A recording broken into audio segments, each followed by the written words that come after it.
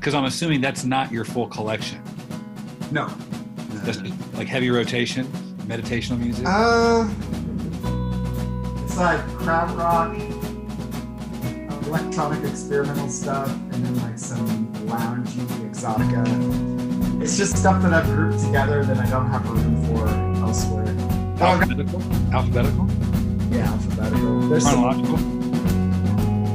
Autobiographical.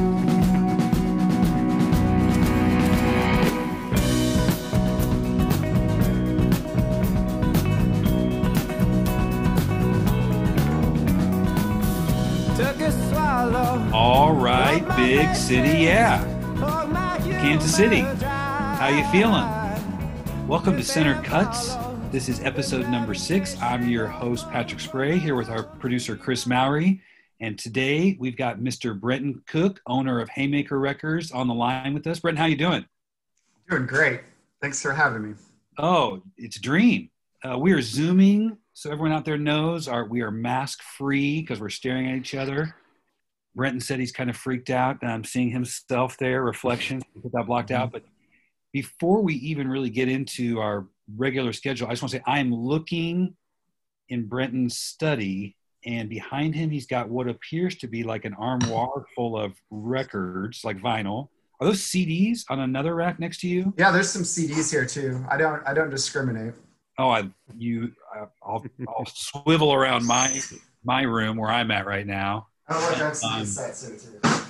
What can you just, because I asked you before, what's your, how do you have those things sorted there? Well, behind me I have, I was really big into collecting krautrock records for a while. And that's like German 70s music. It's kind of hard to track down and find now. So I was kind of lucky to buy some of that about 15 or 20 years ago. Now, are those like German pressings? You have some cans, some craft work? Yeah, exactly. That's that sort of stuff. Some of them are German pressings. A few of those got released in the U.S., but a lot of them are the original German pressings. Wow, cool. And then below that, what's that next section? It's like minimalist and experimental music, like early synthesizer music, basically. Where they were taking the idea of classical music and they discovered you can create music using voltage and transistors, and so it's like primitive synthesizer music from the early 60s and a lot of that stuff. You've got like some Brian Eno in there, or some Brian Eno, yes, definitely. Philip Glass, Glass, John Cage, Zanaka, stuff like that. Awesome. I just got a couple from Records with Mayor John Hassel, and then I don't know if you know Richie Sakamoto. Yeah, of course. So loud. That guy's a trip. He's great. Yellow Magic Orchestra. Have you heard that? Oh, I've got like a box set here from Japan. I was into YMO's like first album, but over there, again, you just find all these things you can't find in the States, extended remixes, all sorts of things.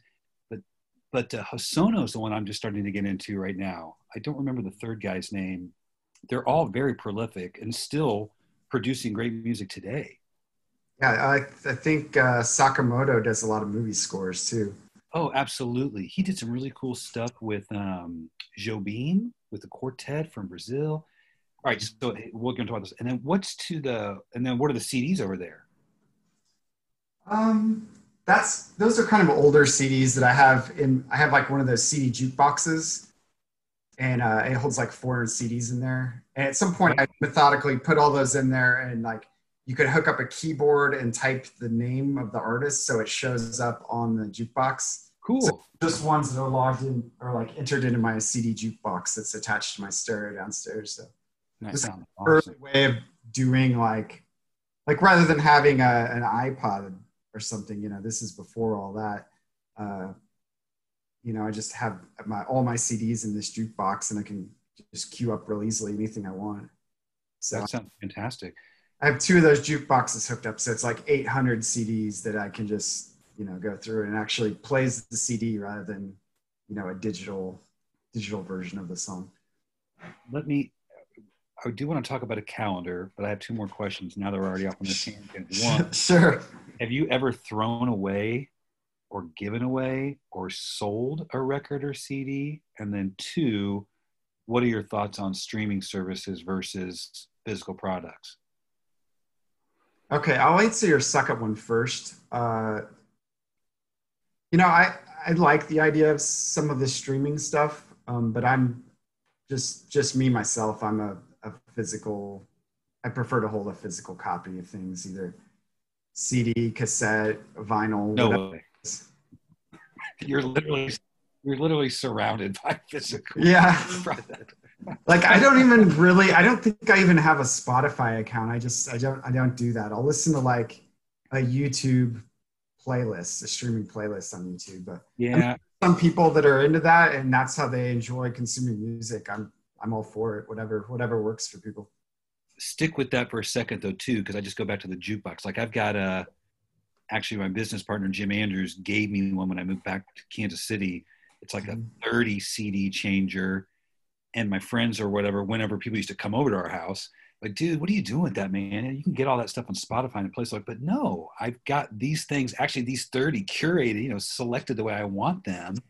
Some, I don't know, David Byrne Walkabout compilation leading into some. Anyway, do you ever get on Spotify? Like I just got a paid account this summer because I just felt like I should have that. Yeah, I don't think I have an account. I'm not sure. I never get on Spotify. I'll do like the YouTube playlist, and I believe very much in Bandcamp. I love Bandcamp format. Mm-hmm. Mm-hmm. And it's a great way for selling music and finding new music, and it seems very artist friendly. So Absolutely. yeah. Absolutely. Well, okay, so now you've avoided the first question. What was the first question? You ever sell back a record? Do you ever, I give stuff away all the time. And I can't do it. Yeah, I can't sell things. I mean, like, I don't, I've never flipped anything on eBay or Discogs or anything like that. It's all just buying history. Occasionally, if I end up with some duplicates or something, I may sell them back to like a used, well, not even sell them really. Usually I'm trading them in and getting some other used product from a record store. But yeah, I have trouble parting with things. I'm kind of a pack rat. I don't deal well with getting rid of things. Yeah, I was going to say, I think the last time when cassettes turned into CDs, I remember there were a couple record stores. There was Exile over on 75th and Metcalf, and then Ann Winter. She would take old cassettes and let you trade them in for CDs, actually bootleg CDs, nonetheless. And I don't think I've probably done that in 30 years now. I just can't do it. I'll give stuff away or give things as gifts, but I'm not going to sell it back, even if it is that Backstreet Boys. I keep joking with my wife. It's my retirement plan, I'm sure like what stuff sells for later is never what you think it's going to, but. You mean not building a home out of your products? Yeah. Okay. Well, each episode we try to talk a little bit about our calendar in general, and it's obviously a strange time during the pandemic. Anything going on, Brenton, in the next 2 weeks, 3 weeks, a month, this rest of 2020 that's on your radar, like things to check out? Doesn't have to be a concert necessarily either. A couple things. Let's see. This Friday is the rescheduled version of, it's called the Lemonade Social. That's the right name, right? Right. It's at Lemonade Park. So it's a bunch of bands playing. Republic Tigers are the headliner. Also, Monted Odds, who I did a release on my record label, Haymaker. Mm-hmm. They're playing. And I'll be DJing between the sets. Like this is the last weekend, Chris and Brenton. So we ought to definitely thank Voltaire, Record Bar, everybody involved with the crew working out there. You've really given people a lot of joy for the last, 3 months probably now, 4. And after going there half a dozen times myself, I just got to say it was a perfect model for the way you should run something like that if that continues in the future moving forward. And I think you really have built up a lot of positive feeling from the Kansas City community and artists who you've just thrown on a lifeline, really. Along with the ship, we just really haven't been that many other places outdoors. I really just wish we lived in a place with a climate like Arizona, where we could just keep doing this and we wouldn't have to kind of be forced to go back indoors and have to test those waters. Right. Brenton, do you want to say, was there one other thing that you wanted to mention? Any other events? Not an event necessarily, but today I got off the phone with Brody Rush, and he just finished the Kickstarter for his Food People animated TV program. Yeah. Cool. And so they met their goal for that. And he called me today to ask if I wanted to put out basically the soundtrack for it. So cool. Music from Grand Marquis, also Beanon, and a bunch of just stuff that they put together for the music and the backdrops for the animated series. And I told them I would do it. I think they're still clearing things with Grand Marquis, but it looks like that'll be happening pretty soon. So they played your wedding, correct? Grand Marquis did, yeah. Can you tell the audience a little bit more about Brody's project? Or Sure. Food People is an animated series. So Brody does all of the animation with his partner, Corey. And the idea is basically there's these little creatures, that are made out of people. They live in a refrigerator, and they basically teach people about food. So yeah. It's a great idea. You learn a lot, but it's also made to be kind of entertaining, and it's for a broad audience. It can be for kids. It can be for adults. You know, there's enough humor in it that it spans multiple generations. So, but the idea is like you learn a little bit about the food, and then they'll maybe teach you how to make something afterwards, like a grilled cheese sandwich, or how these different foods combine. But all of the food people have their own characters. So kind of like, I don't know, when I was a kid, we had like the letter people, you know, where you learn your alphabet that way. But this is an animated version with people that are made of food. It's really funny. It's smart. Yeah, the promos videos that I've watched are fantastic. What's the easiest way for people to find that? Because I'm a huge food eater and an educator. I feel like those basic skills, I have a 16-year-old who we're cooking together. Just so many people just don't even know about diet. Those kind of classes have been cut from schools and programs. So getting kids involved about healthy, nutritious food and how to make it's so necessary. And then, you know, especially right now during the pandemic too, I think parents are looking for things to keep their kids engaged besides video games 24/7 or social media. So something like this could be just great for families. Mm-hmm. I would say the best way to find out about it, there is a Facebook group for it called just Food People. It's Food People, right? Food People. And I believe there's a Kickstarter still. It's completed, but it's kind of the homepage for all of the news related to Food People. So, you know, they had a TV broadcast on like KSHB here locally. Yeah, I saw that.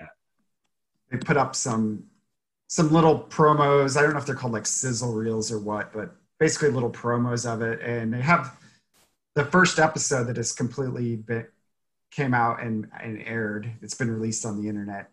And they completely funded that themselves, working on that during the pandemic. And by doing that, they were able to, you know, employ voice actors and people that are in the theater community that aren't necessarily getting a lot of work because of things being shut down. So, right. I think it was The Pitch that had a nice feature on them a week or two ago.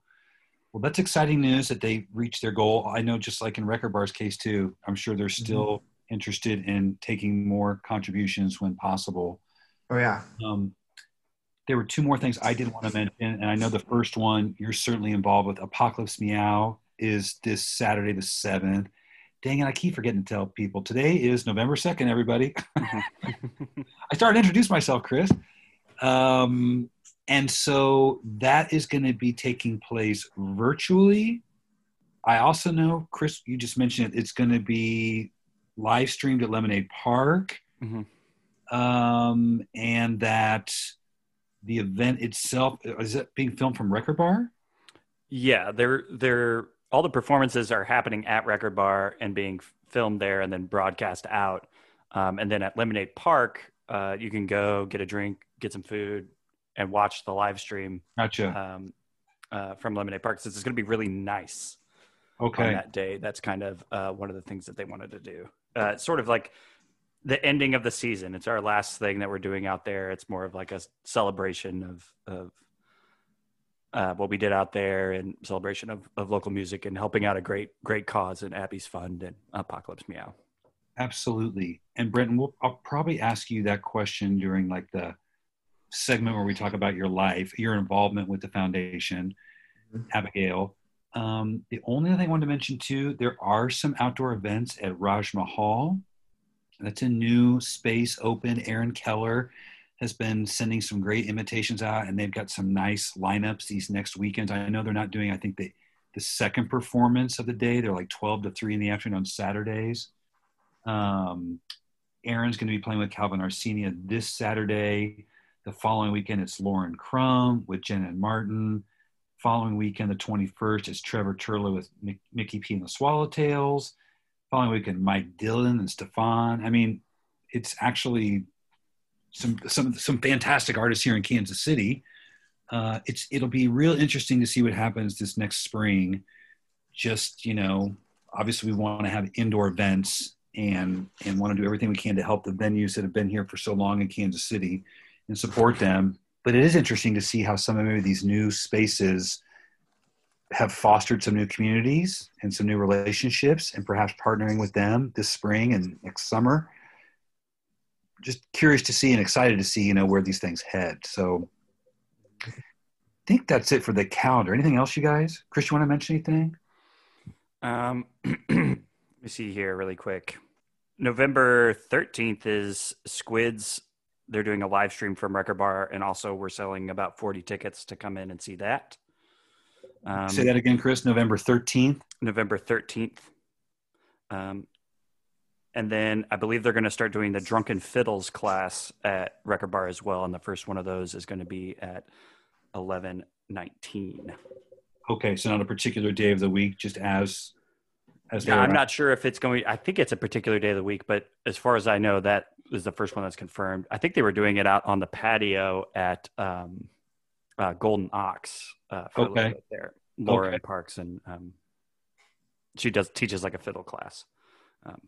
And I know that Stockyards have been doing stuff right across the street outdoors. I think I mentioned the Ship pretty much wrapped things up this past weekend. I think David George has an art exhibit this Friday. Did want to mention the Truman is starting to do some events, specifically open mic nights over there. So yeah, Thursdays, the certain Thursday of every month, but I need to double check that.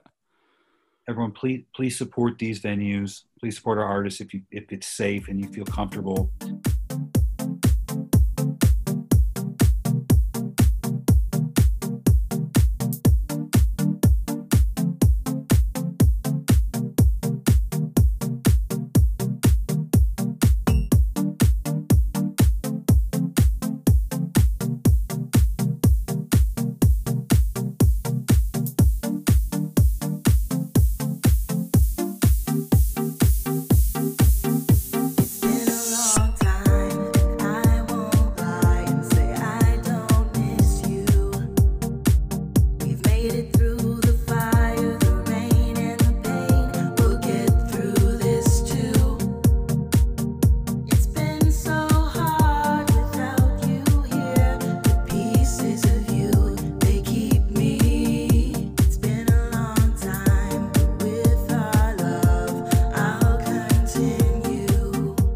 Welcome back to Center Cuts. We're here with Brenton Cook, owner of Haymaker Records, among many other titles / responsibilities.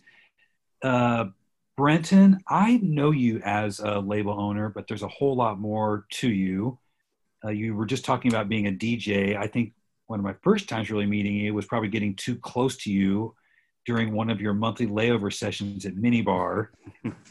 I actually joke, I don't think I ever went upstairs in that place until like a year and a half ago because I never wanted to leave your DJ set. It was either you or my DJ Justin Pham. I thought there was a downstairs. I didn't even know.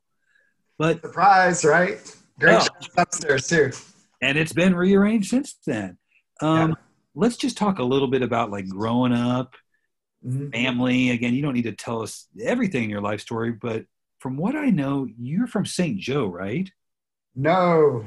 No, that's just where you. I'm from Harrisonville, Missouri. Oh, sorry. I'm always thinking 101 The Fox in St. Joe. No, it's Harrisonville. Harrisonville, yes. Home of the Fox. Okay. See, well, things get fuzzy. Okay. And then is that where your family's from? Yeah, pretty much. My dad grew up in a small town, Freeman, that's near Harrisonville. My ancestors on the Cook side date back to like the 1870s in that area. So we're pretty rooted in that part of the country. Okay. My parents still live there. My mom's a librarian at the public library there. My dad drove every day to Shawnee, Kansas, and worked at the Bayer animal laboratories, doing production work there. So, we were close enough to the city that I never felt like I was like a country kid necessarily, but it is a small town and we didn't live in the city. So it's been kind of interesting. When you say small town, forgive my ignorance because I still thought you were from St. Joe. What's that population like? Like how many people are we talking? When I was growing up, it was probably about 7,000. I think now it's probably pushing 10,000 at this point. It was only 7,000?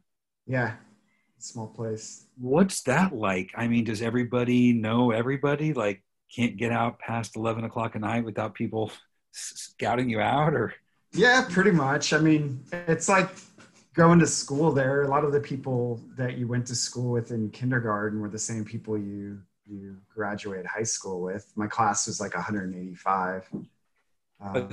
Assuming there's just a few elementary schools that lead into fewer middle schools that lead into, was there just one high school? Yeah, one high school, one elementary school, one middle school. We had some like, I guess Christian schools, private schools, but they didn't carry on into high school. So, whenever high school came around, we had a sudden group of people that were dumped there that, came over from the private school. And those are actually some of the most fun kids. They were kind of wild. Well, they probably didn't have, again, as a teacher, I like the idea of having like a K-8 school where you get to know families over the years because that's just what happens. They kind of just matriculate through. But you also kind of get pegged as being a certain, personality or kind of kid ever since first grade. And that's sometimes not easy for kids to break out of that. So I imagine those fresh kids off the boat coming into high school were like, fresh meat, literally. Like, who are these guys? If I had walked into a elementary, middle school classroom and met Brenton Cook for the first time, like, what would the other kids have told us about you, or what was the word on the street about Brenton? It probably depended on the year of my life, but I was always did really good in school. Like always had straight A's, but I wasn't afraid to like be a little bit of a class clown or tell some jokes or, let loose and have fun. So generally mixed well with a lot of different people. And I don't know, I would say my personality is probably not that different than what it is now. I was just going to say. I would say sometimes though, like growing up in a town that size, I always had trouble kind of finding my place because there wasn't always a lot of people that looked at the world the same way that I did. Listening to krautrock, yeah. Do you have siblings? I know. I do. I have two younger sisters. Are they in Harrisonville? Or are they? The eldest of the two lives in Harrisonville, and my other sister lives in Minneapolis and is married and I did that. Runs a pretty awesome plant store up there, selling cactuses and tropical plants and things. Okay. Okay. So you're the oldest. I wonder if that, again, maybe impacted or affected your reputation, just that you weren't the little sibling. You weren't like, oh, that's Yeah, so-and-so's little brother, Brenton. I definitely had to pave my own way for everything. I mean, I didn't necessarily have anyone else to speak for me. So, Okay. What was your relationship with music like growing up? Did you play any instruments? Did you sing music in church? well, when I was young, I was in the school choir, and Mhm. I played in the band too. I was in percussion, and basically I did that till I got to high school, and I just kind of got burnt out on it because I got stuck playing like the parts of the percussion that nobody wants to play. And so like when you're in marching band and you're doing like cymbals or something and it's 5 degrees outside, and that's like kind of what you're stuck doing, you lose momentum on that real quick. So we had a really great drum line when I was there. We had several people in the percussion, like multiple people that were all state, percussion members. So Cowbell, triangle. yeah, I got all the auxiliary stuff. I got stuck playing pretty much. So Actually, I was just talking about sleigh bells. You ever played any sleigh bells? I've definitely played some sleigh bells. I want a set of those. It looks like a paddle almost or something. You're just sort of like rocking. My cousin didn't believe. He's like, they don't have sleigh bells. I'm like, yeah, they do, dude. They're everywhere in music. There's some fun instruments in auxiliary percussion, but it's like they're not really things that are you're not in the limelight exactly playing those Sure. instruments. Okay. Okay. No lessons of any sort as a kid. Your parents didn't force you to do piano. No, not really. I mean, I actually wish I had taken some like piano lessons and stuff when I was a kid, but I never did. What were you listening to? Was there a particular spark that sent you towards music, collecting records? When did you get your first record? Oh man, it's probably one of from my parents' collections. They had a small collection of like classic rock and pop music and stuff like that, and I inherited a stack of those from my parents when I got my first stereo that had a turntable on it. That You was in, like 8th grade or so. you inherited or you borrowed? I kind of inherited it, I guess. I don't know. My parents didn't care about the records anymore. They were just, taking up space. So, Who was on their playlist, classic rock wise? I'm curious. oh, let's see. A lot of like Leonard Skinner. My mom listened to Carole King a lot. Loved Carole King. Mm. Uh-huh. Billy Joel. My dad, oddly enough, he'd listen to all this like I don't know, old 70s rock. But then he got really into Sade. So we had like a lot of Sade in the house growing up. Um, Kind of eclectic, really. Yeah. Yeah. They didn't dive deep into it like I did on later on.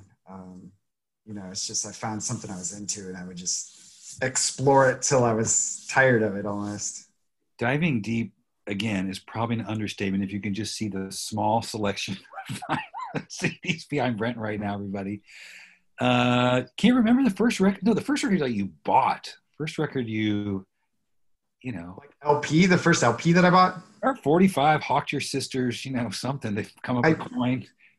I remember when I was young, I went to this thrift store. It's probably in 8th or 9th grade. No, maybe not that old. I was probably a sophomore in high school. And I bought Talking Head Sphere of Music at a Ooh. at a thrift store. And that was a pretty amazing first record to buy. Right? Yeah. Yeah. Had you heard their music before? Were you just like drawn into the album cover? I had heard their music, but I wasn't like a big, deep fan at that point. But yeah, the record sleeve's just amazing because it's all embossed and Yeah. Yeah. cool record. You don't see it too much either. So I'm not gonna a lucky find. I'm not gonna age you exactly, but you're 10 years younger than me, roughly. So I'm trying to think, like, what was the Talking Heads album out at that time?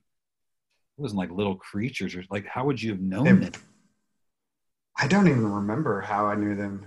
I, Okay. I think I'd met one of my good friends that he's my DJ partner at Record Bar, Daniel Miller. Yeah. Listened to a lot of Talking Heads back then, so I probably picked up on it back then from him. That's the only thing I can think of. But Daniel's from Harrisonville? he's from Harrisonville, yep. I did not. I did not. Well, there, I didn't know that. Yeah, I've known him since fresh. He was one of the Christian school kids that came into One of the cool kids. one of the cool kids. Okay. Um, Last question I'll kind of ask you on that. Were there record stores there? Like, where would you find music? Oh, absolutely not. No. Yeah. That's kind of an interesting subject because we live in such different times now. I think it's hard for people to even imagine if you didn't grow up in that era. But you know, you didn't have internet where you could just listen to it online. You didn't have, you know, if you lived in a small town, you didn't necessarily have record stores around.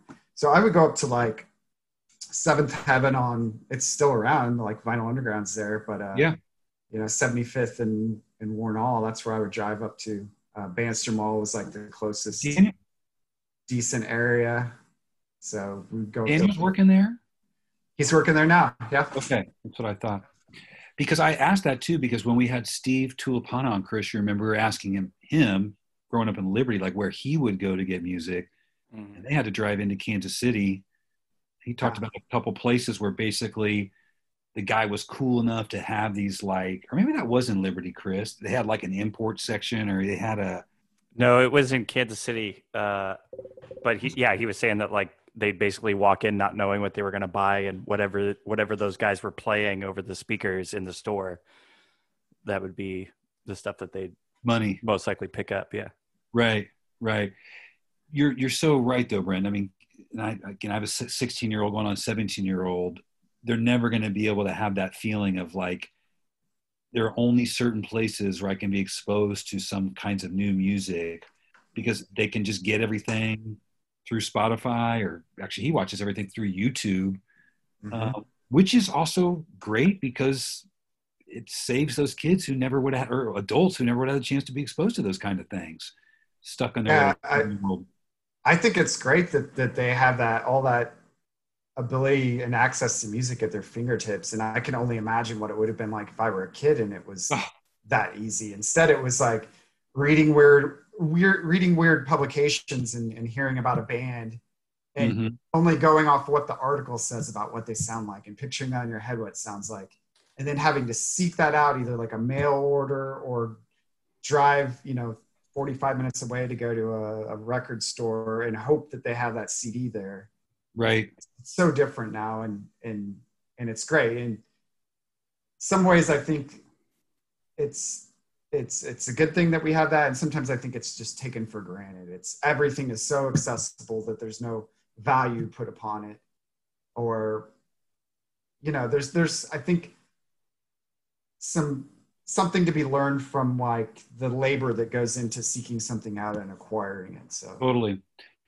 I was just over by the old Record Bar space and lamenting the fact that I have not been in a half price books over there in Westport in like 8 months, because you'd be flipping through hundreds of CDs and suddenly be like, oh my God, this Cocteau Twins remix from England, only $7. I got to get that. You just lost that kind of discovery aspect.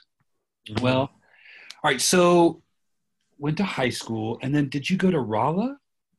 I did. I went to the University of Missouri at Rolla, which now is the Missouri University of Science and Technology. And were you intending to study something in particular there? I went there for computer science, and that's what I got my degree in. It's probably best known for being the engineering school of Missouri, right, in the University of Missouri system. Okay. So I did a lot of the same engineering classes as everybody else, but my focus was on computer science, and that's where I've made my career out of. So. Right. Now, what was that change like, moving from? Night and day. I mean, it was still a small town. I think Rolla was only maybe 20,000 people with the university there at the time. But, I mean, it was great to be able to meet a whole new segment of people that don't know any of your past at all, and you could Yep. almost reinvent yourself. So all these, 12 years of school that I'd put through with people from my hometown growing up, I didn't have to be that person anymore. I could be somebody new, and I could define who that person was. And I love that. I think that's why, again, during the pandemic, it's been a challenge for the kids just starting college, in that for so many of them, they've been looking to have that break from mom and dad, from home, from old reputations. And so they are eager to get off to a campus, wherever it may be, no matter how big or small. And some of them are realizing they get off to these schools now, but they're basically locked in their dorms because it's just not safe. And so they're missing out on that. When did you make the move to, because I know you did some DJing there, right? With the radio station? Yeah, there was a free format radio station in Rolla. It was tied in with the university called KMNR. And I worked my way through there. I tried out once or twice and didn't make it. They typically didn't bring on a lot of people that were only freshmen. Mm-hmm. My sophomore year, I got on with the radio station, was there until I finished school there, and worked my way up. I did a number of different jobs, from like being a librarian there. At one point I was the assistant music director. I was also the business manager for 1 year there. So I ran all the business side of things with the university. They got a certain amount of funds through every student that went there. A certain portion of their school funds went directly to the radio station. So I was kind of in charge of making sure that we were dotting all of our I's and, just keeping in good with the school. And basically every expense and every amount of money that we brought in had to be accounted for. And that's what I did as the business manager. But I also had, a radio show that I ran every single semester that I was there. So it'd be like a 3-hour radio show, and we were completely free format, so I could play whatever I wanted. And their library at that radio station was just amazing. I mean, you could find anything. So it was like a wonderland to me. Yeah. Vinyl, CDs? They had, vinyl and CDs mostly. We weren't doing a lot of digital back then, even though it was starting to catch on. There were radio stations that were starting to do that. Mainly CDs and vinyl. Yeah. I mean, that had to be, I didn't realize you were there for 3 years and had all those roles. I knew you DJ'd. That had to just be a super influential time period for you, not just musically, but responsibly growing up, being free. I mean, probably my last year and a half of the university, I pretty much lived in the radio station there. I wouldn't even go home during the day. It's like I would be on campus, go to my classes, and then I would go to the radio station and be working there or doing my homework there, or they had Wi-Fi, or not Wi-Fi, but we had fast internet hooked up there at the radio station. So I could actually do all of my computer programming work from the radio station. And I loved it. I was surrounded by cool people and great music. Yeah. A coffee pot, and we were near a bar if we wanted to go to that. And it was a magical time. It really was. Yeah. We were fortunate to have a couple of our artists, Fritz Hutchison and Calvin Arsenia, go up to Lawrence, or over to Lawrence, to do some performances at KGHK back in January and February, and meeting some of the staff there. Dakota, I mean, they, like you said, it seems like they just live there. It was just a revolving crew of people that are dedicated, whether they're recording, whether they're filming. And I can see it's their thing. That's what they do. That's how they socialize and make friends and music discovery. Absolutely. So tell me the call letters. It's KMNR. KMNR for minor. What's their numbers? It was 89.7 back. Yeah. I'm assuming it's still the same. I've not kept in touch with it as much as I should have since then. But that's also been, it's been a while since I've been there. Sure. Yeah, you're old. We'll give them a shout out. I'll give them a little plug. All right, let's talk. So you finished school there. Mm-hmm. what made you, did you come straight to Kansas City? I did. I'd been interviewing for a software programming job, and I was lucky enough that Cerner here in Kansas City, I interviewed with them. I wanted to work there forever because they were from Kansas City, but I was also had a passion about healthcare, and it was kind of the center point of a lot of my worlds, I guess, as far as combining the healthcare and software and all this stuff. Yeah. And coming back to my hometown I had an interest in that idea. I mean, I had some options at one point to maybe, move to other places, but for other jobs. But I ended up taking the job at Cerner, and I've been there ever since. Wow. Since 2002, I've been there for 18 years. I was just going to say, I can't imagine how much growth and change you've seen, not just within Cerner, but, its relationship with the community here in Kansas City. It's crazy. When I started there, I would tell people, that they'd ask where I worked, and I would say Cerner, and they're like, "Oh, I've never heard of that." And now it's like everybody in the city knows the name of that company. And they've been around for a while at that point. I think they started in 1979, but in 2002 it was still a lot smaller. Yeah. It's crazy now. I mean, their names on things, and they're on the Fortune 500 list, and yeah, that company has really grown a lot since I've been there. They kind of remind me a little bit of American Century, which for me was 20th century when I worked there before leaving the country. And it was just, a lot of young people from was Big 8 then, Big 8, Big 12 schools, people from Iowa, from Nebraska, coming here for good job opportunities, but also for a great place to live. Mm-hmm. Now, okay, so you moved here roughly 18 years ago, 20 years ago. Tell me, and I forgot to ask you about that back at home. Did you have like live music experiences? What was that like for you before coming to Kansas City? Did you get out to shows and stuff when you were in college? Not too much. There wasn't a lot going on not in Raw itself. I mean, there was like maybe some bands or house parties and stuff. Right. Sometimes it seems like a lot of the kids from St. Louis would drive back home to St. Louis pretty frequently because it was a lot closer. It was maybe a 2-hour drive, if even that, to St. Louis. Okay. Whereas for me, it was like almost 3.5 hours to get back home. Yeah. So occasionally I would go, ride with people back to their hometowns or whatever. And we'd explore St. Louis together. So a lot of my like really early show memories are actually, St. Louis shows and stuff like that. So anyone in particular that you remember? It's kind of funny. I told Steve about this a few times, but I remember a show in St. Louis. I think it was called the High Point. I think it's still around. But I remember we went there and we were looking for something to do. And I saw a band that was on the lineup called Season to Risk. And I was like, oh, sorry. It wasn't Season to Risk. It was Unknown Pleasures. So it ended up being Steve Tulipana's Joy Division cover band. Yeah. So I saw that in St. Louis, and I think they opened for Captured by Robots, the robot band. Mm-hmm. Yep. And that was just kind of a mind-blowing show. And I was like, oh, wait, these guys are from Kansas City too. And I didn't know any of those people at the time. I was still in college, but yeah, that was a fun one. How did you start to have some experience with the music community here in Kansas City?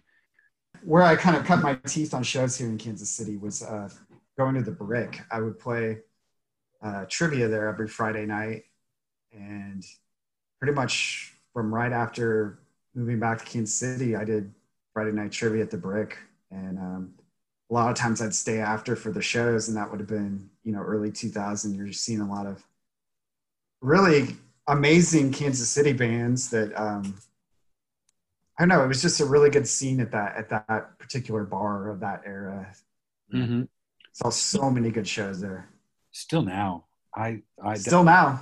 That's where we were planning to have Fritz's album release show. Sherry's fantastic. Been thinking of her and her staff this whole time. I feel like they really are connected with like the Rural Grit on Mondays. I mean, it's family. It's seriously, Yep. You just feel so welcome there, giving out of town artists a chance. I saw Charlie Hunter there one time. I was like, what the heck? Like, It's a great so club. yeah, so you started to go to some performances, things like that. Tell the audience a little bit about your involvement with Midwest Music Foundation. How did that come about? Because I think really one of the first times I heard your name was on one of the compilations you had done for them, which I've got over there in my rack, which are just phenomenal. Like who's who of Kansas City artists. Yeah, so my involvement with the Midwest Music Foundation, I think it was around 2009. I went to my first South by Southwest. Mm. By that point, they had already set up the showcase down there.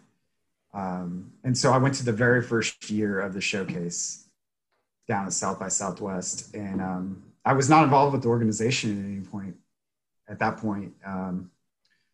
But after I came back, I was like, wow, that's a really cool organization. I'm interested in that. So I just reached out. I had some like free time and, I had some skills that they were probably needing some help with, which was, some computer work. And I don't know, I was just willing to do whatever they needed me to do. So, a lot of events I helped out with the website, just whatever they needed. And then at some point I felt like I'd been there long enough that I could kind of pitch my first project that I wanted to do.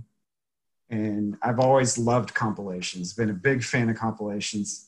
And at that point in 2012, there had not been a decent Kansas City compilation in several years, like 5, 6, 7, 8, 9, 10 years. And I was just looking at it as like, there's this gap here of music that's not necessarily getting out of the city. And there needs to be like some sort of time capsule of this time in this era of all this great music coming out. So I ended up doing 3 volumes of what was called the Midwestern Audio compilations. And I think we put them out in 2012, 2013, and 2015. I might be off on those dates a little bit, but basically got every band that I was interested in at the time or, involved with Midwest Music Foundation and hit them up and tried to see if they wanted to offer up a track that they had pre-recorded. I was looking for mainly like unreleased material, but some of them are regular cuts that are on their album, and that's fine. I think the whole project came out really great. I'm looking at the first one. You kind of broke up there a little bit, Brent. So you're saying there'd been a gap where there just weren't compilations coming out of Kansas City at that time? Yeah, I feel like we had a lot in the 90s and Lawrence as well. And, there was some stuff in the early 2000s. I remember John Berzook put out some stuff with, he had a zine, I think, and was putting out some comps. But that was like the last one that I really remember. So when I had the chance to do this, I was like, it had been a while since there was a good like Kansas City local music comp, and I really wanted to do that. And luckily MMF was nice enough to, offer some funding to help me put this together. And that's basically where it happened. Yeah. Yeah. I'm looking at the first volume right here. It says engineering mixed by Pat Tomic in 2012. Do you think that's the year it came out? Yeah, I'm pretty sure. I mean, listen to this. You got Antennas Up. You've got Soft Reeds, Grand Marquis, Heart to Darkness, Reach, Benon, Mon Odds. I mean, actually several Haymaker, or who went on, I guess, to become Haymaker artists for you. The Conquerors, Cowboy Indian Bear, She's a Keeper, Howard Iceberg. I mean, it's freaking impressive, Brent. I remember the first time I listened as I was cutting the grass in my backyard and put on an old Discman with headphones. And to me, the sign of a great album, whether it's a compilation or straight album, is if I don't go to the second side, or in this case, the second CD, I just keep playing that first one like 5,000 times. And I quickly remember, this is way before Center Cut started, I'm going to go inside and write these names down so I can go find more of this particular artist. Grizzly Hand, Cadillac Flambe, Deco Auto. And a lot of these artists still killing it. Achilles. So you got involved with the foundation because you like their cause. You want to talk a little bit about that too? I mean, I'm assuming if people are listening, we should never assume. So, do you want to just tell about what is the purpose of the foundation? The purpose of the foundation, in my mind, is it's to provide and connect Kansas City and Midwest musicians with some options for considering their health care and their trying to think how I want to word this. Basically, it provides a safety net for musicians in regards to health care. You know, because if you're a professional musician, you may have it may be if you're looking at that as your primary job, it's takes up a lot of time, and if you get injured or something, you know, those funds are just out. There's not a real safety net. So one of the arms of the organization is Abby's Fund, which is named for the founder of it, Abigail Henderson. And the goal is just basically to provide a safety net, provide some emergency grants for musicians that find themselves in a tough situation. But also, you know, there's other parts of it too. It's also about music promotion. They do the big showcase down at South by Southwest, and it gives musicians from Kansas City and the Midwest a chance to be on a bigger stage and have people from all over the world have the ability to check you out rather than having to make a trip to Kansas City to hear you. They may not hear your music otherwise. Also just organizing healthcare plans, healthcare options.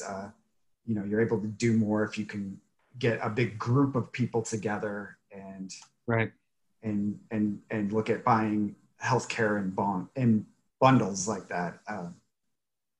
I mean, they have some experts that can describe all that better than I can, I'm sure. But no, you're absolutely right. This year, especially, Midwest Music Foundation has really made an effort to help artists, and not just artists, people in the music industry with small micro grants. Cannot say enough about the great work you are continuing to do, especially now. As we've already mentioned, this coming Saturday, of course, you'll miss it. It's the 13th year. Is that right?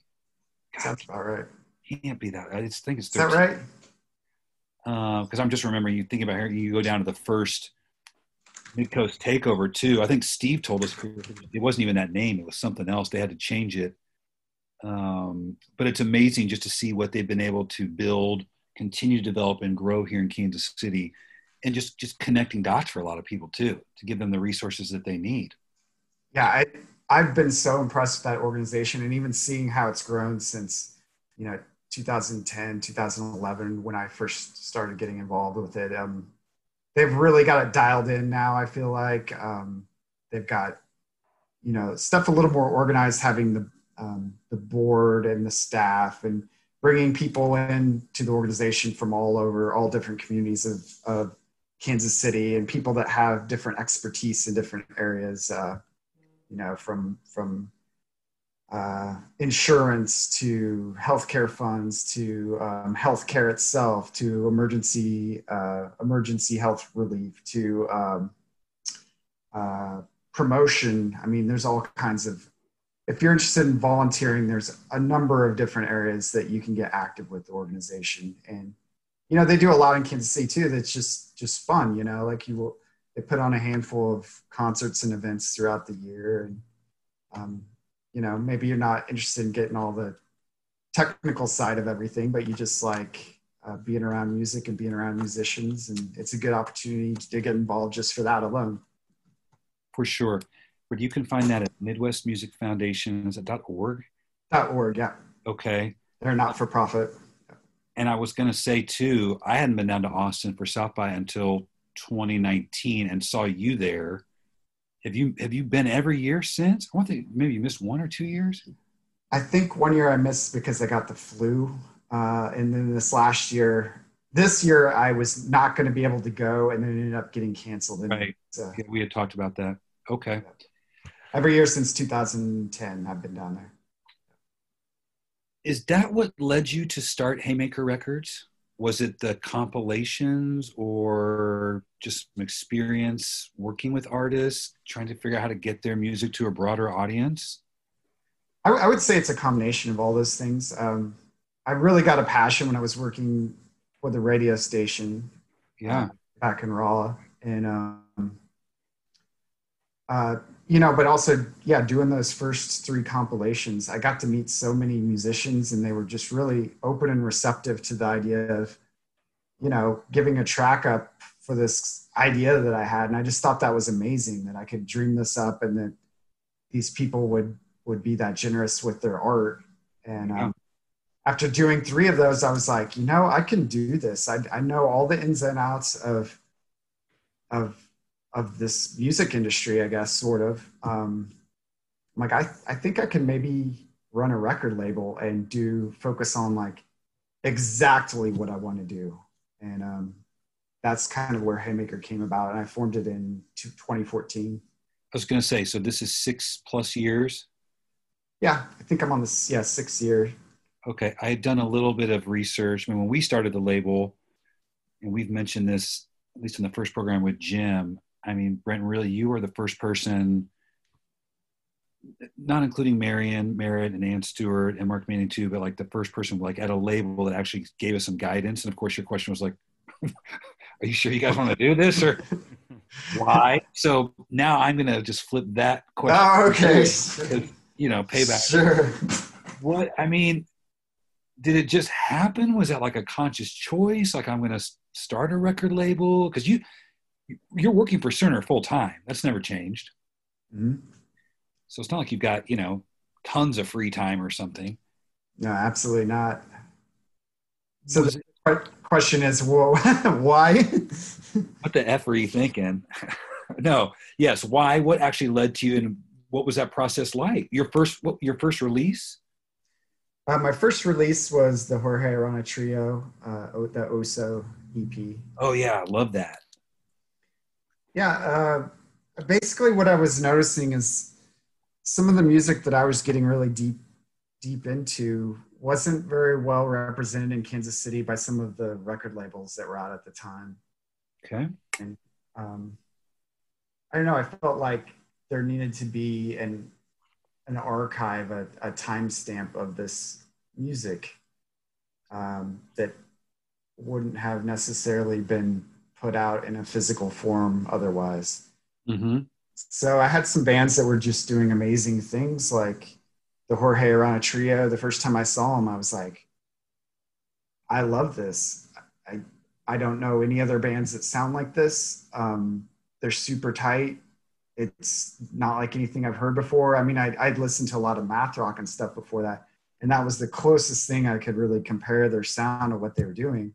And when I saw them for the first time, I was like, this is the band I want to put out first. I just knew. Oh, really? I didn't know any of the guys in the band at that point. I saw them and I was like, I told them, I was starting a record label and I was really interested in having them be my first artist on the label. And wow, that's how that all happened. Yep. Wow. And I don't think I've ever told you that, but I had gone to see, it's going to drive me crazy now, Guided by Voices at the Bottleneck in Lawrence, and Schwermann opened for them. Mm-hmm. And this is before I didn't know you were working with, I don't even know if we'd even formally decided on the label. Jim had just thrown it out. And I told my friend I went, and I don't know who those two are. I freaking love them. And if I were ever to, start this thing that Jim had just proposed, they'd be great. And I think your point is that there's so much good music out there that's not represented, that's not heard, it's not commercial. I'm putting that in quotes or whatever. And unless somebody takes the time, if the artist can't do it on their own, of course, to get that put into like eternity on a CD or on a record, it's going to be lost to the winds of time and just the amount of music and art that there is out there now. Yeah, absolutely. Now, when you did that, was your thought always to put out vinyl? Seems like. Yeah, absolutely. The very first release I did with the Jorge Arana Trio, my brother-in-law, who's married to my sister in Minneapolis, I was blessed with the fact that was an amazing screen printer, and he still is, but he's not really doing that as much anymore. But he did hand screen printed all those covers. They look beautiful. And Yeah. since it was my first release, I'm like, let's do this right. So, I mean, the packaging looks great. I went and had some made, pressed on like clear purple vinyl. And even though it was only an EP, it was only 5 songs and probably, I don't know, 18 minutes or so. We did a full 12-inch record pressing of it with the full artwork and everything. We did a run of cassettes and I mean, I learned a lot from that process, and basically I just wanted to put out a really good product for my first one. And I had some pretty good ones to follow as well. I mean, the second album I did was the Monted Odds that has the die cut cover, beautiful red vinyl, heavy slab vinyl. That's a great album too. I was just going to say you're, and that's important definitely for my business partner, Jim, just the product, the aesthetics. My point is you put out pretty packages. Even the cassettes, like I've got several of the Mana cassettes. People think of those as some sort of lo-fi medium, but actually the sound quality is great. And you can do a lot of fun things, I think, with the packaging of a cassette. Are those conversations you have with your artists? Like, do you want to put this out on vinyl, or do you want me to put this in a particular sleeve, or is that something they have control over you? A lot of the artwork and stuff is provided from the band, so they've got their own vision of how the artwork and the packaging and everything works. So I think with there we go. Yeah, see, that was all Diedrich's idea for doing the artwork for that one. So that's what I'm saying. They like, here's what we want to do. And then we just figure out if it's feasible or not. Right. Obviously, vinyl, I mean, it's expensive to put out, so it's got to be something you think you can move. You got to have a band that's playing out enough and has enough attention that you feel like you can sell enough records to make it worth your while, Right. Now, did some of your background, I'm just thinking about back to the radio station, you got to learn accounting on that, inventory, like, doing budgets. Can I get this to work if we do 500 runs, things like that? What are we going to sell them for? Yeah, I mean, I can do a lot of that sort of stuff. I would say in general, though, I'm not a particular savvy business owner. I mean, I didn't study, finance or economics or running businesses. So a lot of it's just been hands-on learning. It's been a tricky but rewarding experience, I would say. I mean, gotcha. It's a really tough industry to be in too, as you know. Learning. It's not easy. I mean, even if you have everything planned to a T, it doesn't necessarily mean that people are going to buy your product, Exactly. Well, I think that's what we're trying to talk with artists about. Like, you could have the most incredible voice, lyrics, musical skills, look, all these things. And if you don't promote yourself, whether it's like you just said, through performances, being on social media, there's just so much music out there. You're not going to rise above, unfortunately. So you got to be in on that game. Did you have a strategy when you started? Like, I'm going to put out X number of releases a year. I'm going to do this for 3 years. Or did you just, I'm going to put out this first one and let's see what happens, and just keep going as you felt like you could continue to make progress?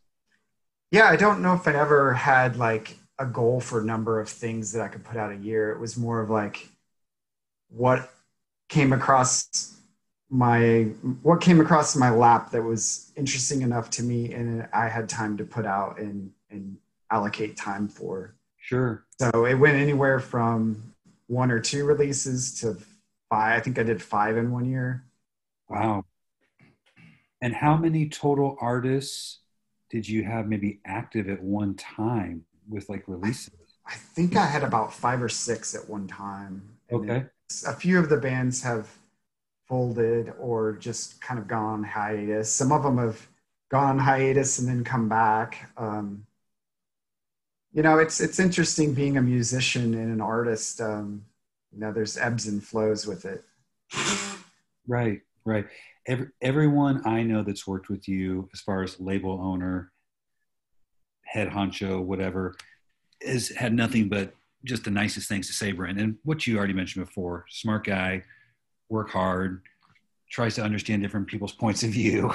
Sounds like somebody I'd want to work with as an artist too. Like, you're not my boss, I'm not your boss. We're partnering, so how can we make these things work out? What about any current projects going on? I'm working with the band Freight Train Rabbit Killer. Mm-hmm. I did a series of 4 7-inches with them, and those did really well. That's probably the best seller of anything that I've had because, well, for one, they're just a phenomenal live band and they just tour religiously. Yeah. And, that's honestly the best way to get your name out there is just tour, tour, tour. And, they've had some really good, some good exposure because of like the Muddy Roots Festival. Yeah. They got to play that in Europe. They've played it in the US. They've been like kind of a headlining act even for it. Mm-hmm. And those people, when they go to those shows and see Freight Train on there, they just go crazy and they'll you could put any price on any product. And if it was made by Freight Train Rabbit Killer and, involved with the band, they would probably buy it. They're that die hard. And yeah, I mean, it was just kind of a no-brainer when they hit me up about being the record label that helps them on these projects. And yeah. And speaking, go ahead. No, you go right ahead. So we have a full-length album that's recorded, ready to go. We were finalizing the artwork, and COVID hit.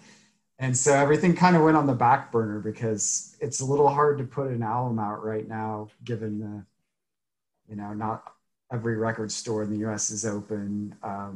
There's not a way for them to really tour appropriately, to where they can sell this product. So we're kind of sitting on it at the moment, but the goal is, put that album out, and it's amazing. It's going to blow people's minds when it's ready, but we're sitting on that album. Yeah, 2 things with that project. So everybody didn't mention too, there was a 4-part single series. We've already talked about the creative ways they do the album design. Can you explain what that was like? Oh, sure. Yeah, so the 7 inches, the 4 7-inch records, the covers were all screen printed by the band because their aesthetic is very much handmade, hand screen printed artwork. They make all their merch themselves. And their fans are willing to kind of pay a premium to feel like they have this one-of-a-kind piece of artwork made by the band. Mm-hmm. So we did this 4 7-inch records in a screen printed covers that all combined together into a larger piece of artwork. The 4 covers form into a larger piece of artwork. And there were clues hidden in all of the artwork that basically would lead to a hidden treasure, you could call it. Yeah. That is yet to be found. Nobody's unraveled all the clues for it yet. So. Did you say that? I think one of them is sold out. The number. Yeah, we've sold out on a few of those. We've done a repressing of Volume 1. Because I've got 4, and I'm like, well, I'm never going to be able to win this damn prize because I can't find the other ones. Yeah. Is that another thing potentially in the works, assuming life ever gets somewhere near normal? Yeah, I believe they've been doing some more work on their website, and I believe they're going to kind of compile some of the clues that people have uncovered eventually. I mean, we would like somebody to find the prize, but we also don't want to just give away the location of it. It's got to be found. Sure. The second one about Freight Train was, I remember they had done those live sessions where you got to go to the studio and watch them in action. Is that something that's on the album, or am I thinking of something totally separate? No, that is the album that was recorded. So when was that? What's up? When was that? Let's see. It was April of 2019. Has it been that long? Okay. Yep. So we're going on a year and a half since the album was recorded. It took a really long time to mix it, because it was kind of recorded as a live album in a way, but it was in a studio with, you know, professional mics and, you know, professional rig and everything. But, and it wasn't necessarily recorded all in one take necessarily, but it was recorded in multiple takes, but with audience there in the studio Right. with them. So, I mean, Yeah, that was cool. that's how they prefer to perform, and that's how they wanted that energy on the recording. So we basically sold limited tickets to the recording of the album, and it gave people that had never been in a recording studio, had never seen how any of this works, it gave them a chance to experience what recording an album is like. Yeah, that was a great idea, and I would encourage you to do it again. Trying to remember. Yeah, it was. There's so much into that story too. Like the engineer that came down from Minnesota to help with that ended up getting food poisoning or something. So he wasn't even really available for the first night of recording. Oh, geez. And then he was like out of the hospital the next day and went in and recorded the next day of the session. And, you know, we did it over 3 days. So we sold tickets for 3 days, but Yeah. the money from the ticket sales basically helped some of our upfront costs on putting out the album, at least the recording sessions and mixing. And that kind of got us started on the funding of the album. So We will eagerly anticipate that. I've got 2 more questions about the label. I want to ask about your shirt. And then let's move on to our other couple segments. Sure. What would you, so I'll just ask them both now. Any particular moment as a label you're proudest of, or something that stands out? I'm not asking you to choose between artists. That's like choosing a favorite child. It's just something that's been rewarding, preferably financially. But, and then the other question is, any advice or like, what's the hardest thing about running a record label? Or if you could do it all over again, what would you do differently, or advice to newbie record label owners like Jim and myself? Or I don't know. Any thoughts on either one of those? Okay. Sure. You asked me like my favorite memory of running the record label. I have kind of 2 of them really. And they're both around doing these fairgrounds compilations. So, you know, once again, it's all back to the compilations. So I've done 2 volumes of that. The first one was only on cassette. The second one was, we did a professional CD run of them. And they're basically kind of to be treated as promotional material. Like we weren't necessarily out to make money off compilations. Yeah. And I've given away a lot of these CDs and stuff too over the years, and they're available for free on the label's Bandcamp. If you're interested in downloading music, it's free. But we basically had parties around the releases of both of those, and the first one it wasn't necessarily completely tied in with Fairgrounds, but it was basically the very first record label showcase that I ever did, which was at the Old Record Bar. It had some of my favorite, they were like all the bands on the label. So that Achilles song is killer on there. Yeah, thanks. Yeah, that was on the second one. Yeah, I have the second one. Yeah, I don't have the cassette. Those are both outstanding compilations, though. Thank you. So yeah, just putting those together and then having the release parties and actually having people come out for those shows and excited to get these compilations and check out the music. And with the first one, you know, I had the big write-up in the pitch that's about, you know, the first year and a half of the record label and talking about the showcase that we were putting on at the Old Record Bar. And that was just a first feeling of like real pride, like I had made it, you know, like I got my article, I got a feature in the pitch about me and the record label. And I believe the caption on it was the Isle of Misfits or something like that. And I felt like it was a totally fitting for the record label. Yeah. No, I totally feel you on that. It's like, you know, you're bringing something into the world and people are excited about it, even if it's just 5-10 people, even though as label owners, we didn't make the music.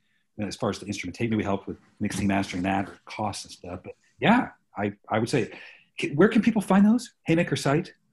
Yeah, they're I think available just off the Haymaker website, which is haymakerrecords.net, and then also our Bandcamp, which is Bandcamp.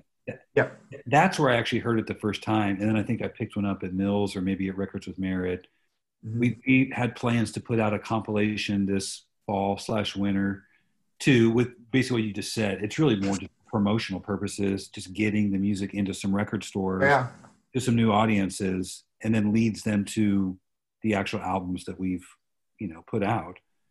Yeah, it's a great purchase to make, to have those CDs made, because, you do enough of them, they become, CDs, when you make enough of them, become pretty affordable to just give away or something. So if somebody makes an order of a record or something, I'll always throw one of those into the package. And maybe they'll find something new that's on the label that they love, Right. I've got some ideas for the label where, I have a wide expanse of different music genres, but in a way it all kind of fits together musically, in my mind, at least. Yeah. Oh no, I get it. Any particular challenges or things that you could do all over again, or you'd advise someone to do or not do starting a record label? There's a lot of challenges with running a record label. I will say that up front. There's the financial side. It's a lot of time. Just especially, I do a lot of things hands-on. Almost every aspect of the label is done by me, as far as, day-to-day operations to, promotions for shows, planning the releases, ordering the records to be made. I'd say probably the biggest advice that I would have is just get people involved, and don't try to do it all yourself, because it can become overwhelming. Yeah. And also, if you can find like a bigger platform to share your music outside of Kansas City, that's probably been the number one hurdle. Is I'm still working on securing distribution. I think I finally have it set up, but just getting outside of this bubble of Kansas City and getting the music elsewhere, which there's a lot of platforms for it, but so much of that gets lost so easily. There's so much music out there. So yeah, I'm glad I completely hear everything you're saying, Brenton. I'm glad you brought that up. We're actually going to try to have a record label summit. I'm excited. Yeah, it's going to be November 18th, a couple weeks from this Wednesday. And we've invited about 20 different record labels here in Kansas City. And I think really the goals, and I'm going to send out that agenda tomorrow, a request for agenda items, is, what are some things that you all are doing that are working? We don't want people to give away trade secrets and like that, but what are some ways where we can help each other, whether it's distribution, who we're using for manufacturing? Because at the end of the day, I don't think a lot of people realize, like, the only way a record label makes money is if they sell records. Exactly. Or sets or CDs, and in theory, streams, right? And or sync licensing, it's on the agenda, Brendan, trust me. Again, I'm not saying don't go support artists right now or anything like that at all, because they certainly need all the support they can get. But sometimes I think too, like, hey, what about the labels? we're trying to support the artists. If there are no shows, we can't sell our stuff unless you have distribution, for example. And just because you have distribution doesn't mean some kid in Columbus, Ohio knows to go and buy your record. So I'm eager for that, and I'm grateful for your participation in that.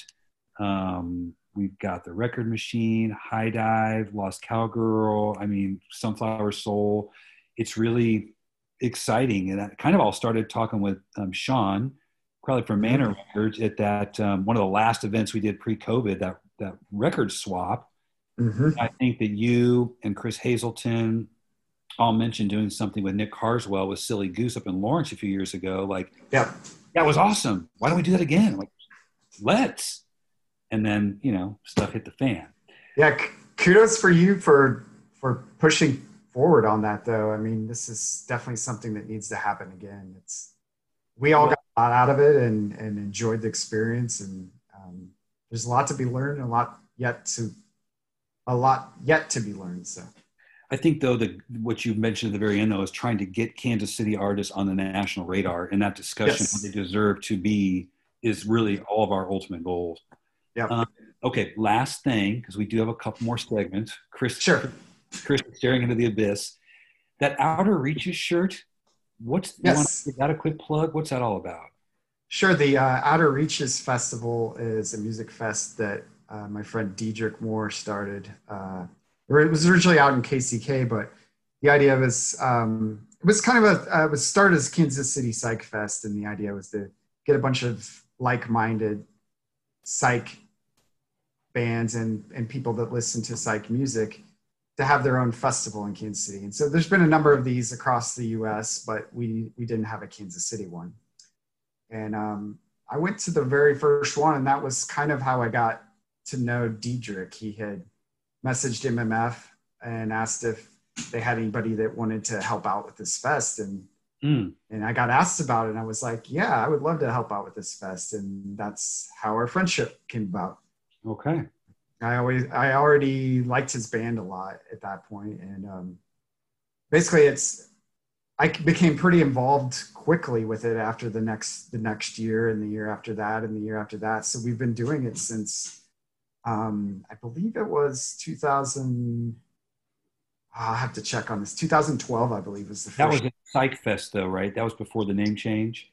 Yeah, and then we made a decision about 3 or 4 years ago after Steve Tulipana got more involved with it, and we decided we needed to rebrand it because we wanted it to be more than just psychedelic rock. We wanted it to be just basically adventurous music overall. Mm-hmm. So it could be, all different genres as long as you were pushing the boundaries of the music in that genre. We were interested in what you had to do. So we've had, stuff all the way from, DJ scratch live turntable mixes to, space rock bands to experimental pop to just math rock, psych rock, all these genres and subgenres that's just, music that's a little more out there. And maybe it's not for everybody, but we're putting on a whole fest of just boundary pushing music.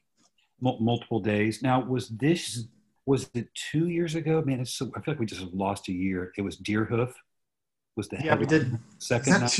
2018? Yeah, that's right. Here, I immediately bought like 8 of their CDs in the next week. They're so good. Blew me away. And then what was the one in the spring? We did Outer Reaches Explores the World. Yeah.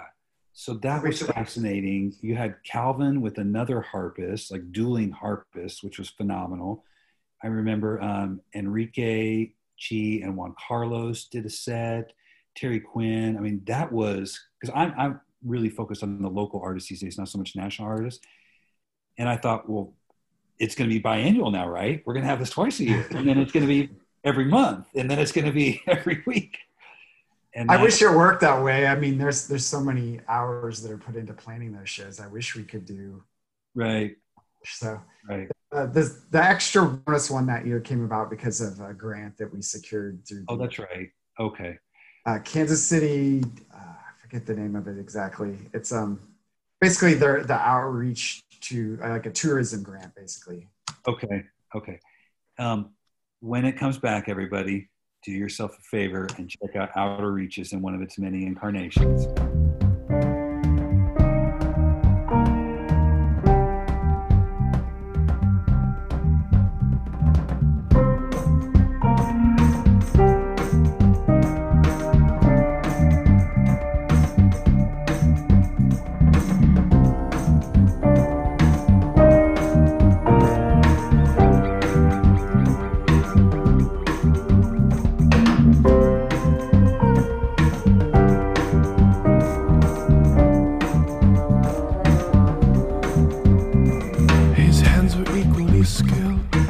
Don't know what you don't miss, but the power is revealed in the presence of his perfect lips. I know it might sound funny, maybe slightly absurd, but his hands are equally skilled.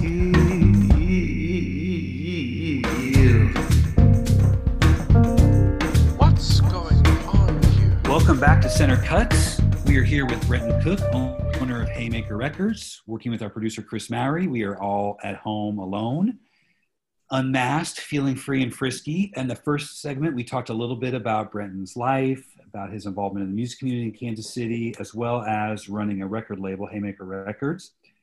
Got a couple more questions for Mr. Cook, with the first one being, is there something you want to talk about? And by the way, thanks for being back, Brenton.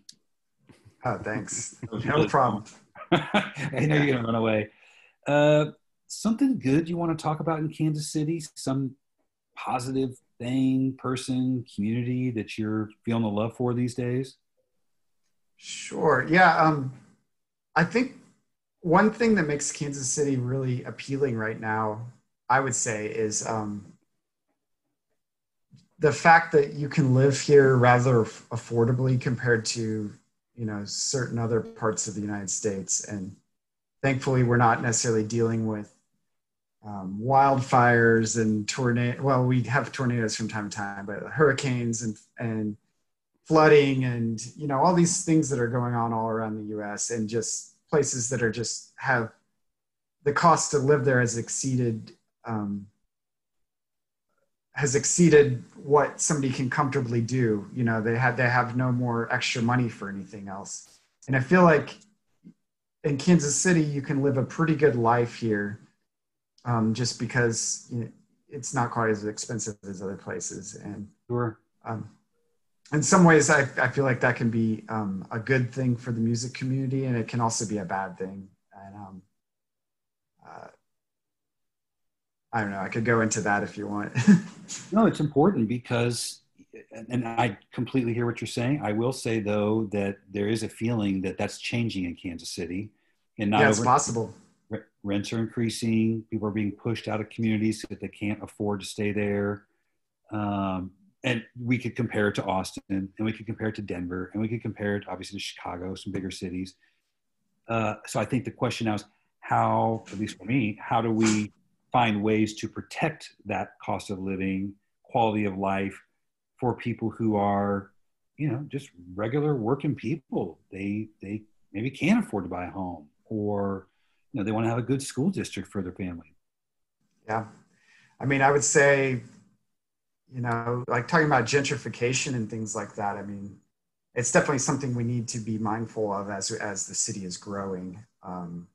We don't want to end up like, we don't want to necessarily be like in Austin, where they've grown so big and so fast that, they've pushed out a lot of the people in the downtown area, and the setup for getting around the town is just terrible. The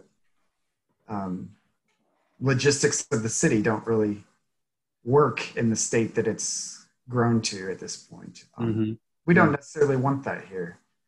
We don't want a surge of people moving in and making it more expensive and harder for other people to live. But I think we also need to accept that some of that is probably going to happen, just because, people are being forced out of these other areas. And, but we can do things, I guess, to be smart about how we grow. And ultimately the choice of that is up to the city and the voters and the community. What do you want? And I don't think we mentioned that tomorrow's election day. So we'll save that. But, to your point, I think the city made a good decision recently about offering free public transportation. I don't think that we have a great public transportation here in Kansas City, and that's someone who uses it. Took my students on it all the time, taught them how to use the bus. But if that's one little thing that we can do to help people that don't have a car, don't have money for insurance, don't want to deal with driving a car as well, to be able to help them get around here, I think say the next step is, how do we make those connections better? How do we make sure we get into the areas that aren't served with public transportation, that have to walk 5 miles to get to a bus stop, for example? Yeah. But yeah, I think you're aware of that as far as artists and the affordability here, maybe versus some other markets. Yeah. One thing I wanted to say about that, as far as the music industry goes, I feel like in some ways, because it is a little bit affordable to live here, you can have a job and have a band on the side and there's maybe not always the push to make that band your profession. Whereas if you were living in New York and you're like, I'm going to be a professional musician, everything gets thrown into that. And you take it as far as you can take Yeah. it.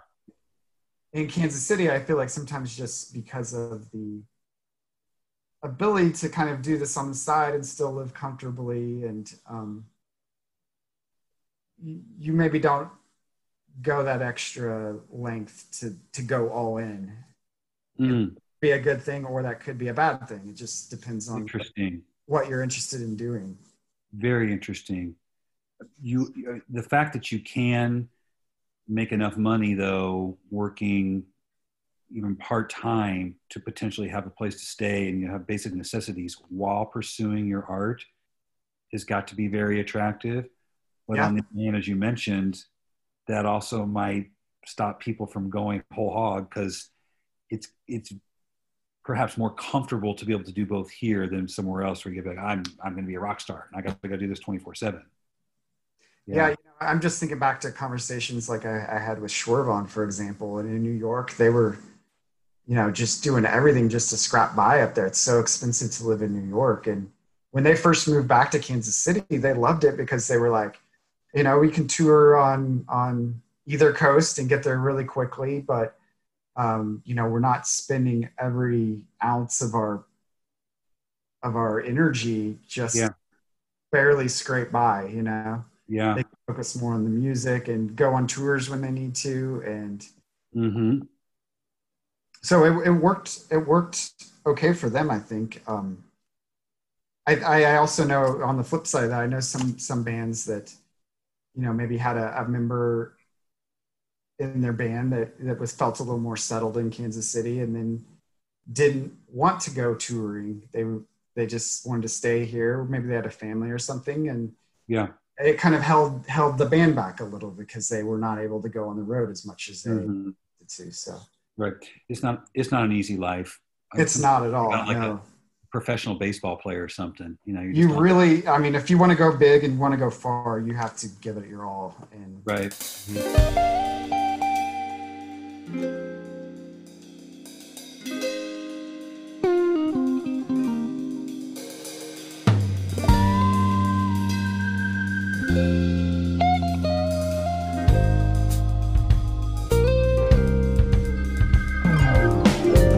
Up a conversation with a lonely waitress. 2 sugars on my toast, yeah, it's that kind of morning. Not much to do or say, individuals go their own way. People change like seasons change, yeah, it's that kind of story. We were more than smoke and mirrors. Oh, I've touched you myself with these 2 hands. I can feel my heart beat loudly. Oh, I miss you myself with my wee heart. Now you see me, now you don't. All right, last question. Very patient with my interrogations today. What's something the Kansas City music community could use, area of need? You feel free to complain about something. We always encourage people to offer solutions rather than just griping. I would like to get more young people more actively involved in the music scene. And just from my own personal standpoint, I've been going to shows, you know, weekly, bi-weekly, tri-weekly for years in Kansas City. At some point, I just kind of realized, I was expecting there to be this changing of the guard at some point. There would be a group of really young people that I would see at every show, and then I would feel like the old guy. And unfortunately, it's not happened as much as I would have liked it to. I would like to go to the show and feel like I'm the old guy and feel out of place. I'm still seeing a lot of my friends that I have been running around to shows with for like 15 years now. So yeah. And how you get young people involved, I'm not sure. I think there's some interesting avenues. I'm hoping a little bit that just this break from COVID, that everybody is ready to go out and just attack the world and put on amazing events and support other bands and support music. And that's my hope. and there's been some really interesting things that have come about during this downtime. I really think like Enrique Chi's project that he's doing, getting the youth involved, that is an amazing endeavor. You probably know the name. Artist Mentorship. They're rocking. Yes, it's so good. Yeah, and as a teacher, you know how I feel about that. I mean, just 2 weeks ago when they did their 4-day festival, they had the kids collaborate with some older artists, some nationally known artists. And if you guys have had a chance to see that, you can find it on our Facebook page. It's amazing. It's amazing. So, maybe having some more all ages shows. But for example, I know Record Bar, you guys let in people. I think you have to be with an adult, right, Chris? Yeah, we're 18 and up. And then anybody under the age of 18 has to be accompanied by a parent or legal guardian. And there's young bands that are out there, young people that I saw that used to have X's on their hands when they first started coming to Record Bar, at least the new Record Bar, and now don't. So I think there are some of that out there, but it's not as like all mixed together as the older music scene is. And like with the younger groups, I noticed they kind of stick to either their genres or what have you, or their groups of friends. They don't mingle as much, I've noticed. Do you think that one of the reasons possibly this is for both of you, is that young people have other things to do today? We've already talked about video games. I'm curious, like, what you said, Brenton, maybe people will come, there'll be a bum rush when all this gets kind of back to normal. Or maybe people are like, I've been happy sitting at home watching Netflix 24/7 for the past 8 months. I'm really into this series, or I don't need to leave my house. It could be. I mean, I think there's a lot of question marks going forward. I would hope that they would come out and be ready for it. I mean, I know I'm a little stir crazy in the house right now. One thing I would say is just in general, like the economy for younger people, I think is harder right now than it's maybe been. The share of the wealth in the country is not really necessarily always favorable to the younger generation. And you're looking at like, well, what is the minimum wage now versus what was it in 1990s or 2000s? And and also like the cost of shows really are, for a lot of like the smaller shows there, it hasn't really changed that much in 20 years for like, your local show, or maybe you have like one touring band and some local acts. And I don't know, I just think if there becomes a little more balance better, and when we're paying our young people better salaries or better hourly wages, and maybe there'll be some more money to go around. I have no doubts that they would be generous with their money in terms of supporting the arts and things if there was a little more to go around. So I wonder too if they just don't know about it. Like they don't even know that these live performances are here. Like where did they get their news? Who's telling about those things? I mean, just even there's definitely a lack of news coverage in Kansas City right now for live music and just music in general, because the printed media and even online media is it's really struggling right now. And we're so appreciative to organizations like The Pitch and Kansas City Magazine. I mean, The Bridge is rocking it. But I just don't know if a 14, 16, 18-year-old is going to know to go to those places like an older dude like myself. Yeah. I don't know. Chris, you have any thoughts? I will say that some of the things that we've done at New Record Bar, like with Billie Eilish and things like that, have brought in a ton of kids that then I see come to another show 8 months later, and that's kind of unfortunate that we lost that, because now who knows when we get going fully back into that stuff. But I'd hear those kids in line waiting for shows for doors to open, and they'd say, "Oh, I was here for Billie Eilish," or "I was here for blah blah blah."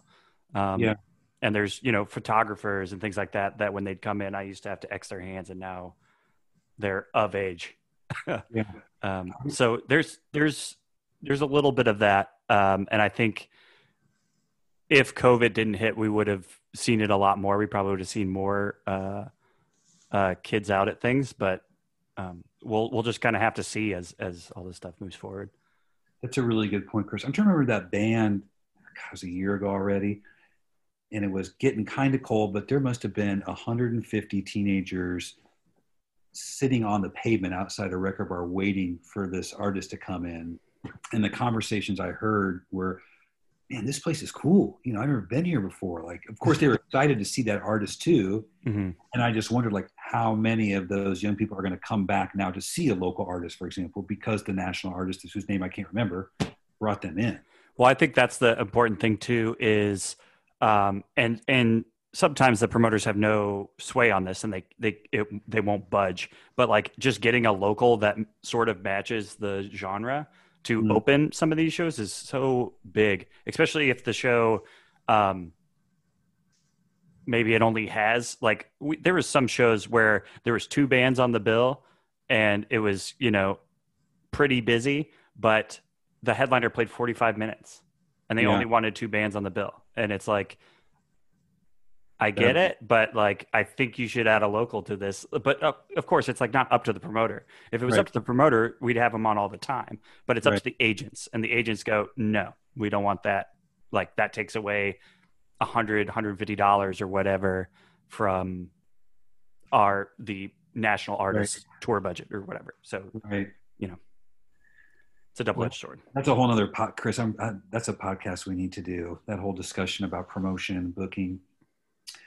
As far as young people too, I mean, I think it can also be an opportunity for us as label owners or promoters or, you know, whatever your job function is within the music industry, just finding new ways to reach out to those people. We all need to learn. We all need to do a better job of it. I need to do a better job of it. So, I mean, if people have ideas of how to do this, I know a lot of us are all ears. Yeah, let's get that on the agenda here in a couple of weeks, Brenton. Yeah. It has been a delight, Brenton Cook. Thank you very much for taking your time today. As I mentioned, it was a pretty short list of who to first invite onto this program that is now being heard by millions around the world. Yes. So thanks so much for sharing your life, your career, your contributions to the music in the Kansas City music community are greatly appreciated by many. Looking forward to seeing some Haymaker releases / events in the future. Chris Mallory, thanks as always. It's hard to believe. Wow, number 6. We're just moving right along. I know. Hope you both survive the election tomorrow. We're not in revolution. Hope you have supplies at home. We're very, very positive about the rest of this year in 2021 moving forward. Both of you have a lovely day. Kansas City, stay safe, stay strong. Peace out.